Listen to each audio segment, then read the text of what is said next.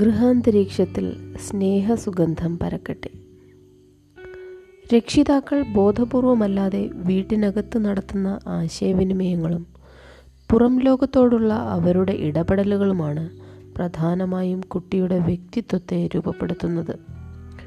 ടിവിയിൽ കണ്ട പരിപാടിയെക്കുറിച്ചുള്ള രക്ഷിതാക്കളുടെ പ്രതികരണം, അയൽ വീട്ടിലെ സാമ്പത്തിക പ്രശ്നങ്ങളോടുള്ള മനോഭാവം, രക്ഷിതാക്കൾ തമ്മിലുള്ള ബന്ധം, അധ്യാപകരെക്കുറിച്ചുള്ള വിലയിരുത്തൽ, പത്രമാധ്യമങ്ങളിൽ വരുന്ന സംഭവങ്ങളോടുള്ള രക്ഷിതാക്കളുടെ പ്രതികരണങ്ങൾ തുടങ്ങിയവയെ കുട്ടി സസൂക്ഷ്മം നിരീക്ഷിക്കുന്നു.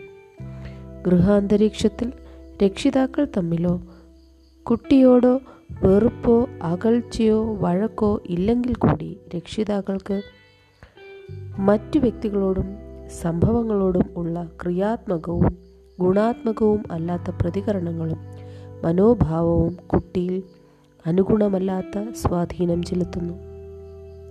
അതുകൊണ്ട് ചുറ്റുപാടുകളിലെ വ്യക്തികളോടും സംഭവങ്ങളോടും ഗുണകരമായി പ്രതികരിക്കുക.